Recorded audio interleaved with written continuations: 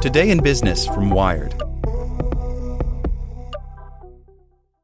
If you like speed running the newest release or binging every episode the second it drops, then why are you waiting for all your news? Check out IGN's updated Games and Entertainment News podcast. We're dropping new episodes in your feed all day to keep you up to date the minute there's a new announcement. Find IGN Games and Entertainment News wherever you listen. The Science of Scaling, hosted by Mark Roberge, is brought to you by the HubSpot Podcast Network, the audio destination for business professionals. Each week, Mark Roberge, founding CRO at HubSpot CRO, senior lecturer at Harvard Business School, and co-founder of Stage 2 Capital, sits down with the most successful sales leaders in tech to learn the secrets, strategies, and tactics to scaling your company's growth. I like the episode with the founder of Aircall on how to go from handling your own sales to scaling a sales team. It has great advice for entrepreneurs. Listen to The Science of Scaling wherever you get your podcasts. Here's today's spoken edition of Wired. Today's briefing is brought to you by NetSuite by Oracle, the cloud-based business management software that gives you the visibility and control you need to grow. NetSuite is offering their free guide, 7 Key Strategies to Grow Your Profits, at netsuite.com/wired. It's hard to ban facial recognition tech in the iPhone era. By Tom Simonite. After San Francisco in May placed new controls, including a ban on facial recognition on municipal surveillance, city employees began taking stock of what technology agencies already owned. They quickly learned that the city owned a lot of facial recognition technology, much of it in workers' pockets. City-issued iPhones equipped with Apple's signature unlock feature, Face ID, were now illegal, even if the feature was turned off, says Lee Hepner, an aide to Supervisor Aaron Peskin, the member of the local board of supervisors who spearheaded the ban. Around the same time, police department staffers scurried to disable the facial recognition system for searching mugshots that was unknown to the public or Peskin's office. The department called South Carolina's DataWorks Plus and asked it to disable facial recognition software the city had acquired from the company, according to company vice president Todd Pastorini. Police in New York and Los Angeles use the same DataWorks software to search mugshot databases using photos of faces gathered from surveillance video and other sources. The two incidents underscore how efforts to regulate facial recognition, enacted by a handful of cities and under consideration in Washington, will prove tricky, given its many uses and how common it has become in consumer devices as well as surveillance systems. The technology, criticized as insufficiently accurate, particularly for people of color, is cheaper than ever and is becoming a standard feature of police departments. After San Francisco's ban, nearby Oakland and Somerville, Massachusetts adopted similar rules.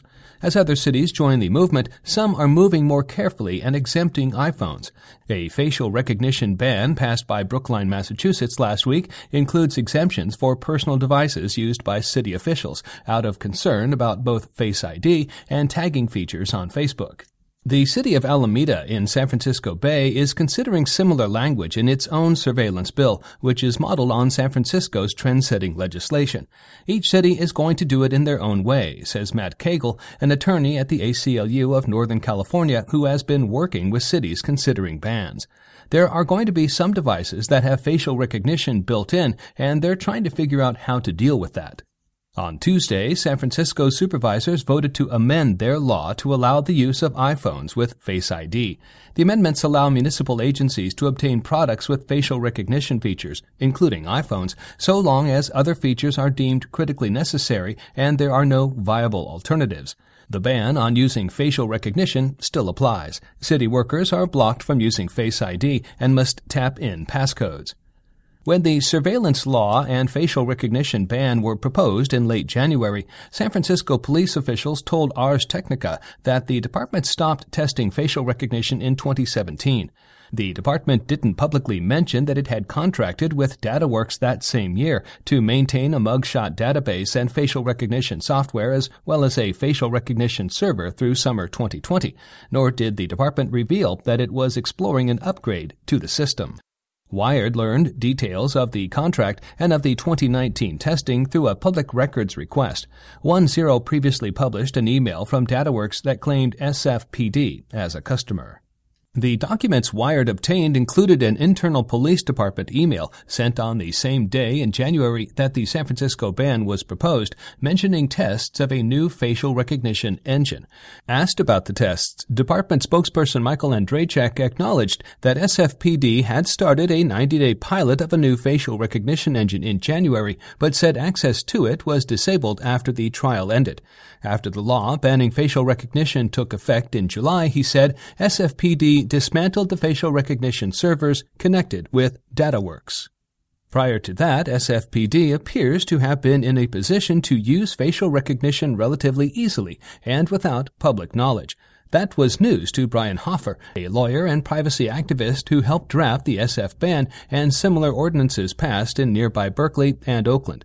He says the fact it escaped public knowledge shows the need to restrict acquisition of surveillance technology because departments can obtain the systems without the public's knowledge.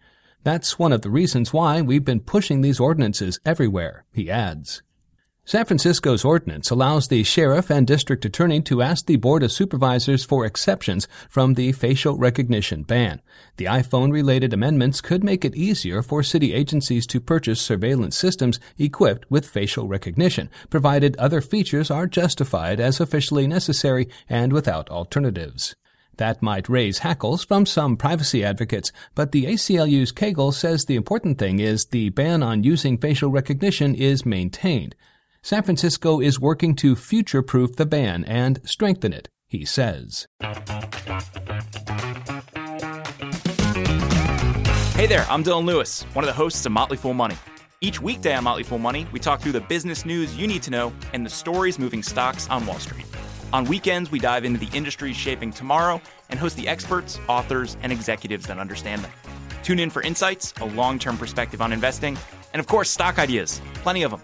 To quote a listener, it pays to listen. Check us out and subscribe wherever you listen to podcasts.